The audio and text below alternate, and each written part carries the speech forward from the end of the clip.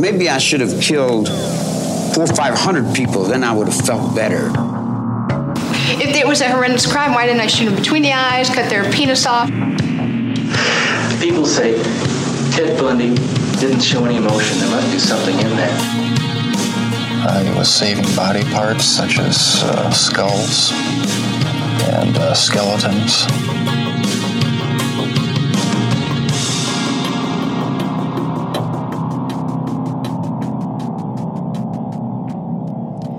Hey everybody, welcome back to this week's episode of Murdery. Alyssa's going to give us the lowdown on Christa Gale Pike. Okay, Christa Gale Pike was born on March 10th, 1976. Christa had quite the childhood. She had a pretty rough childhood. Her mom was often absent from her life, and when she was about 18, Christa ended up attending Job Corps at the University of Tennessee. If you don't know, Job Corps is a voluntary program administered by the U.S. Department of Labor. It offers free of charge education and vocational training to young people. It's more for people who are maybe not as well off. They can send their kids to school to get not only their high school diploma, but to learn a trade while they are there. Is that kind of like trade schools today? It sort of is, but Job Corps is still in existence today. Okay. It's more for low-income families just to get their kids the training that they need without having to pay for like some sort of trade school. Christa was there studying to be a nursing assistant. While she was there, Christa met a 17-year-old boy named Tadaryl Shipp.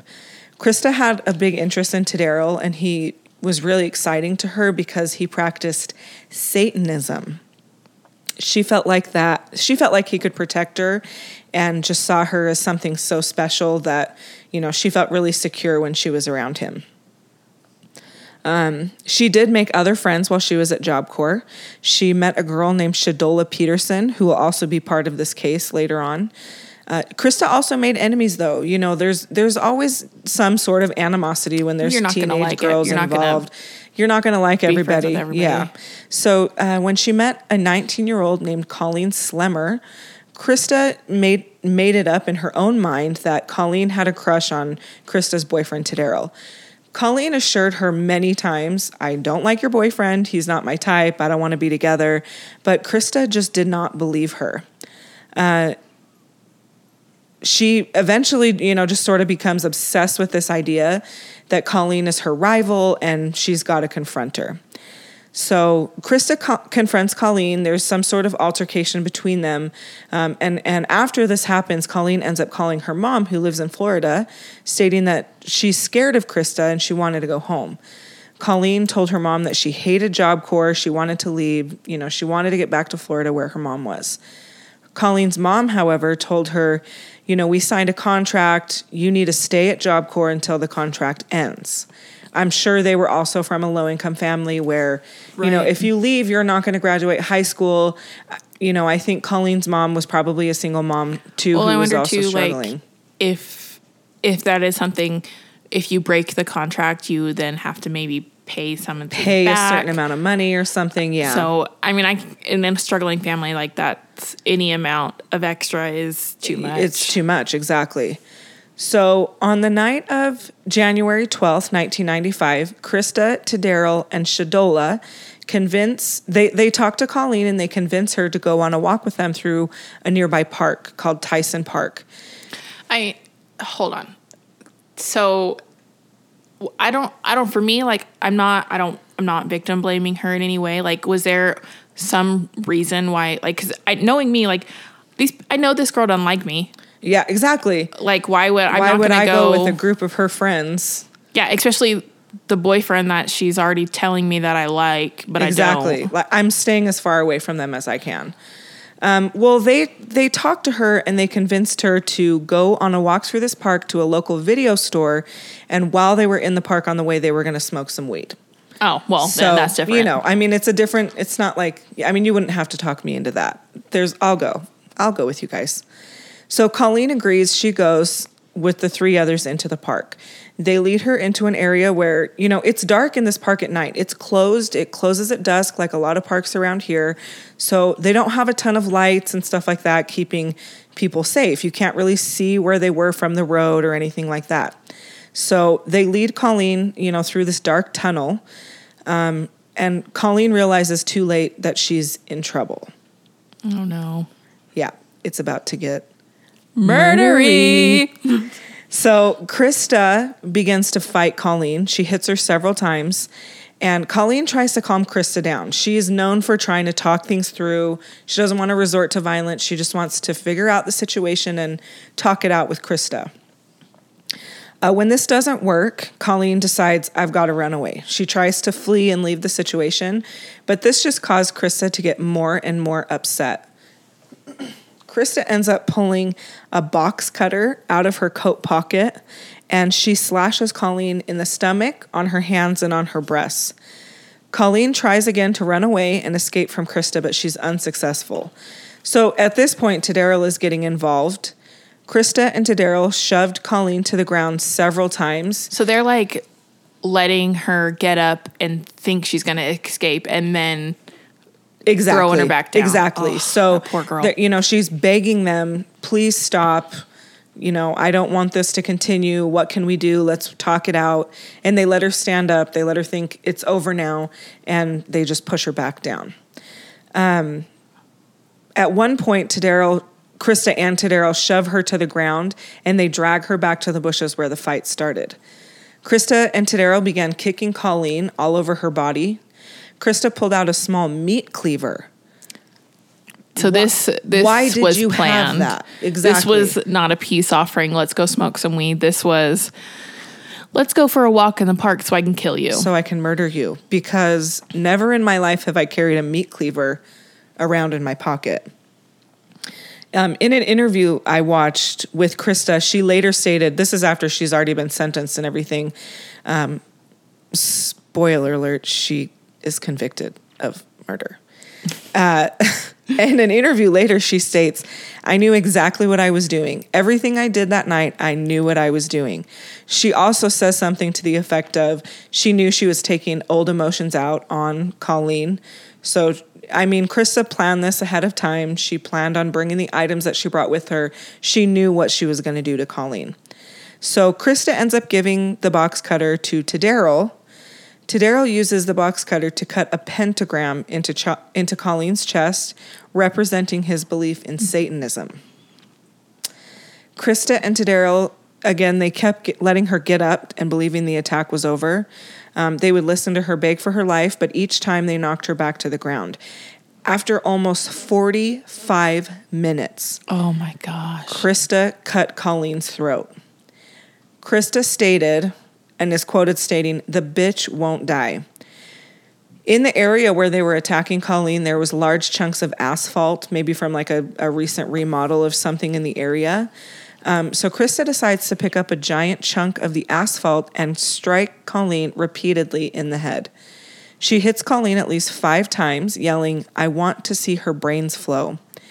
Krista hit Colleen so hard it cracked her skull, and it sent brain matter flying out of her head. Oh my gosh. So this was just an unbelievably brutal beating that Colleen had to endure. Krista, Tadaro, and Shadola dragged Colleen's lifeless body into the bushes, trying to hide what they had done.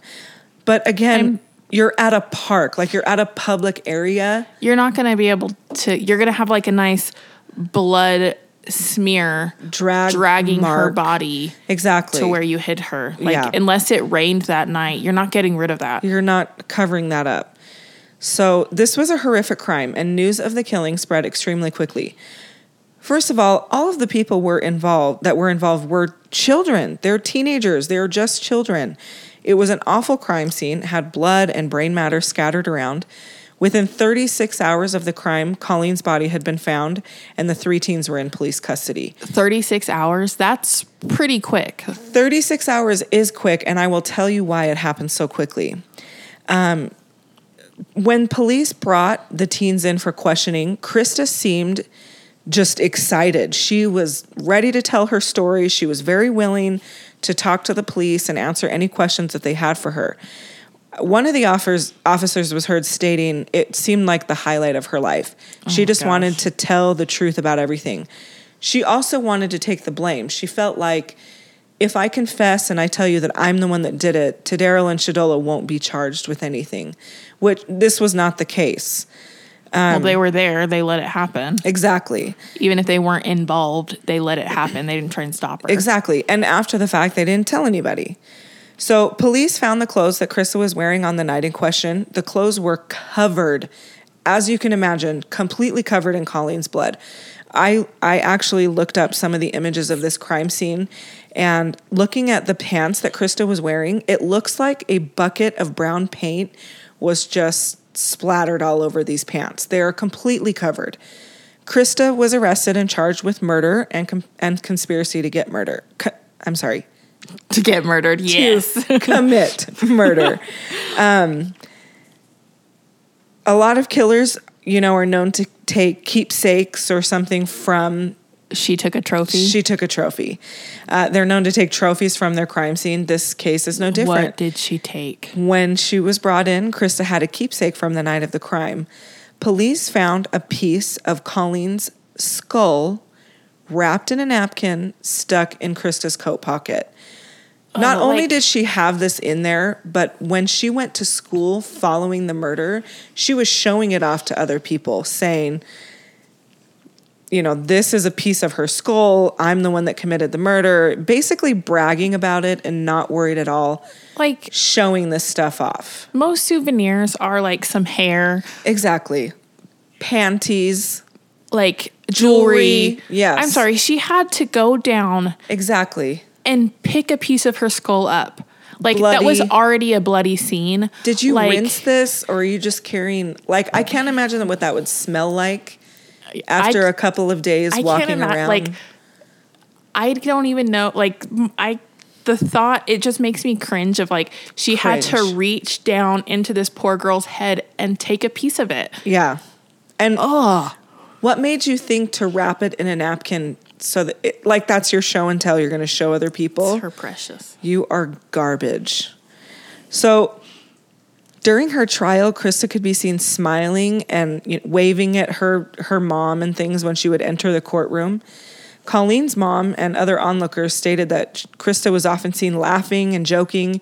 She would pass notes. So she's not even going to pretend like she cares, like she's remorseful in any way. No, and something that comes to mind is the Jodi Arias case, where if you see pictures of her prior to her court situation, she's a bombshell. She's got blonde hair. She wears tight tank tops and little booty shorts and all that kind of stuff. And when she walked into the courtroom... No boobies showing in court. What a joke. I was shocked when she had her hair brown... Glasses. I had never seen her up, exactly like a cardigan. Librarian. Yeah, she looked like a librarian. There was none of that with Krista, and I'm glad that there wasn't, because she deserves to be convicted of this crime. But at the same time, as her attorney, you're not going to tell her just pretend. Yeah, the jury is watching you. They've been watching you. The news media is watching you. Everybody's watching you, and you're joking around and you're passing notes. It's just disgusting. Well, it's also disgusting, that her mom is also feeding into this. Exactly. And her mom, later stated that Krista was always a good kid. She was loving one day and then in trouble the next. So, she did have issues, but her mom said she was always a loving kid.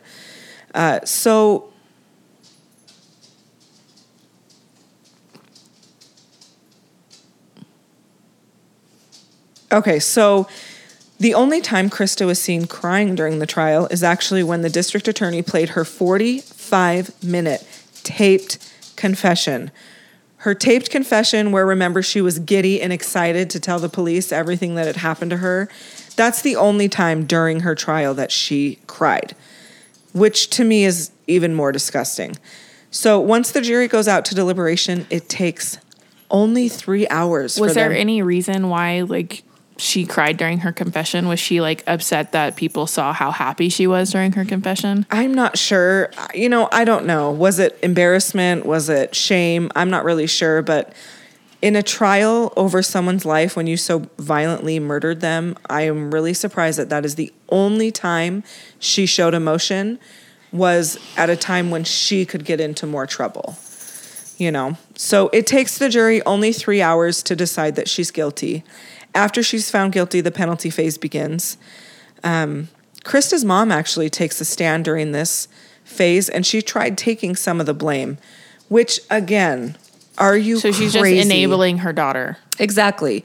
She stated that it was her shortcomings as a mother that caused Krista to behave this way. I agree with Colleen's mother, who does not feel the same. Many kids come from a broken home. I was going to say, Colleen came from at least, like, maybe it wasn't necessarily a broken home. I don't know, like, but the obviously, history of that, like a lower income home if she's going to Job Corps. Colleen probably grew up with her own issues, just like we all have. It doesn't give us the right to murder somebody or to act like such a jackass like Krista has.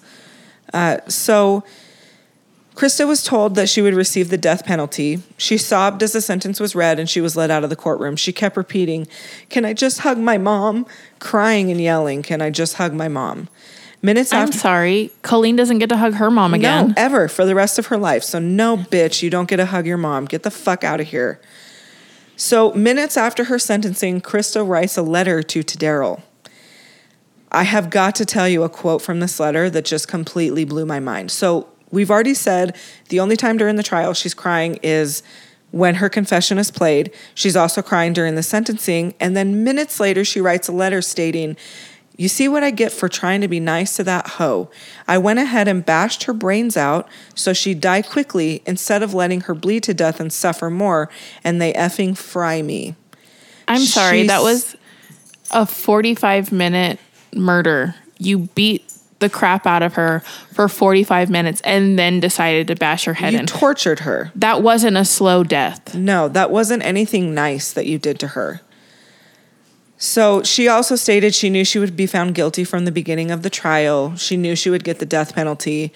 But if she felt that way, why wouldn't she at least try to pretend to feel guilty or show some sort of remorse to the jury? I'm not sure. I'm having a hard time understanding her thought process, I guess. Fail on her for behaving that way. Fail on her attorney for letting her behave that way. But also good job, attorney, because she deserves to be in prison. She's a garbage person, so fuck you, Krista. So in a later interview, she tells women on death row, "I did something that is horrible and unacceptable, and I realize that, but I don't deserve to die for the actions of 3 individuals when I'm only one person." Krista, in your confession, you told the police you acted alone. You tried to take all of the blame. I'm sorry, I don't think that they kept a piece of her skull. Exactly. And now that you've been sentenced, you don't think that you should be punished for the actions of 3 people. You should have said that the moment you were arrested. Anyway, Krista has been on death row since her conviction. She lives in one room 23 hours a day and is let out for 1 hour a day to exercise in another enclosed area. She remains handcuffed and shackled while she's there. Colleen's mom has stated that Krista still gets to live her life. She has TV, free meals, certain privileges. She gets to see and speak to her family. Again, I agree with Colleen's mom. I'm not a huge believer in the death penalty. I recently did research on elderly people in prison, and I 100% believe that's a whole new sentence.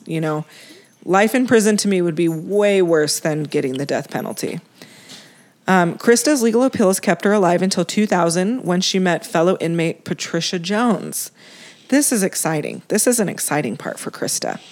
Krista stated that Jones was constantly bullying her, making noises like the electric chair when they passed by each other. I like this girl already. I like you, Patricia. Good on you for that. Eventually, however, Krista does decide to fight back. So one day, Krista and her friend begin an altercation with this girl, Patricia, who Krista jumped and choked with a shoestring. By the time authorities found them, Patricia was unconscious, but she did survive the attack. 2 weeks after the assault, Krista appears before a judge and asks to exercise her right to end the appeals process and just proceed with the execution. In June 2002, a judge grants Krista's wish and schedules the execution for August 19, 2002. But within days of that ruling, Krista changes her mind, and 3 weeks before she is scheduled to die, her attorneys are able to reverse the judge's decision and stay the execution. Her death sentence again is affirmed by the court, and an execution date had yet to be set. In one of the videos that I was watching to prepare for this podcast, Krista's mother talks about Krista's strong desire to live and how she has so much to live for, her family, a niece and 2 nephews. It would be devastating to the children that love her for Krista to be killed by the state. There are so many people that love Krista, and she wants to live for all of us. And there were so many people that loved Colleen. I'm sorry, Krista. What about Colleen? Colleen doesn't get to meet the children of her family or have children of her own if she wanted to. She was brutally murdered on a cold night and left alone, bloody and dying in the dark. I have absolutely no sympathy for Krista. She is exactly where she should be. I've heard others, forensic psychologists say that she may have been a serial killer, and we are lucky that we caught her the first time that she killed. Normally, this is where the story ends, Taylor. Normally, we say... It's not over. They're on death row. Goodbye. But it's not over. While rotting away on death row, even though her appeals have ended, she remains in the media. In 2012, Krista was visited multiple times by her boyfriend. That's what I said. In prison. Nope. This is Donald Kohut. And if I'm pronouncing your last name wrong... Eat it, Donald. I don't care. How on earth do you get a boyfriend while you're on death row? Who are these people that are like... This is something I will never, ever I don't understand. Get it. Like, I'm over Tinder. How about the guys on death row? Like, I have never understood women or even men's fascination with these people that are on death row. Like, true, like... fandom of serial killers like Ted Bundy had so many. I have so many like interesting things I want to learn about serial killers because I want to learn. Not because I think you're hot. Not because I want to do them. Yeah, gross. That's disgusting. So anyway, their relationship began with love letters and grew into visits where Donald would come visit Krista in prison. Krista and Donald decided they couldn't be apart, so they make a plan for Krista's escape. Her escape from death row. Yes, I said that. Krista is now going to pull a prison break on us, I guess. I don't know. However, they need an accomplice. They can't accomplish this by themselves, so they meet 23-year-old prison guard Justin Heflin. Justin begins to accept bribes from Donald, Krista's boyfriend, on the outside of prison and agrees to help them with the escape. Donald used paper and a pencil to make trace copies of keys to the cell doors. What is a paper and a pencil?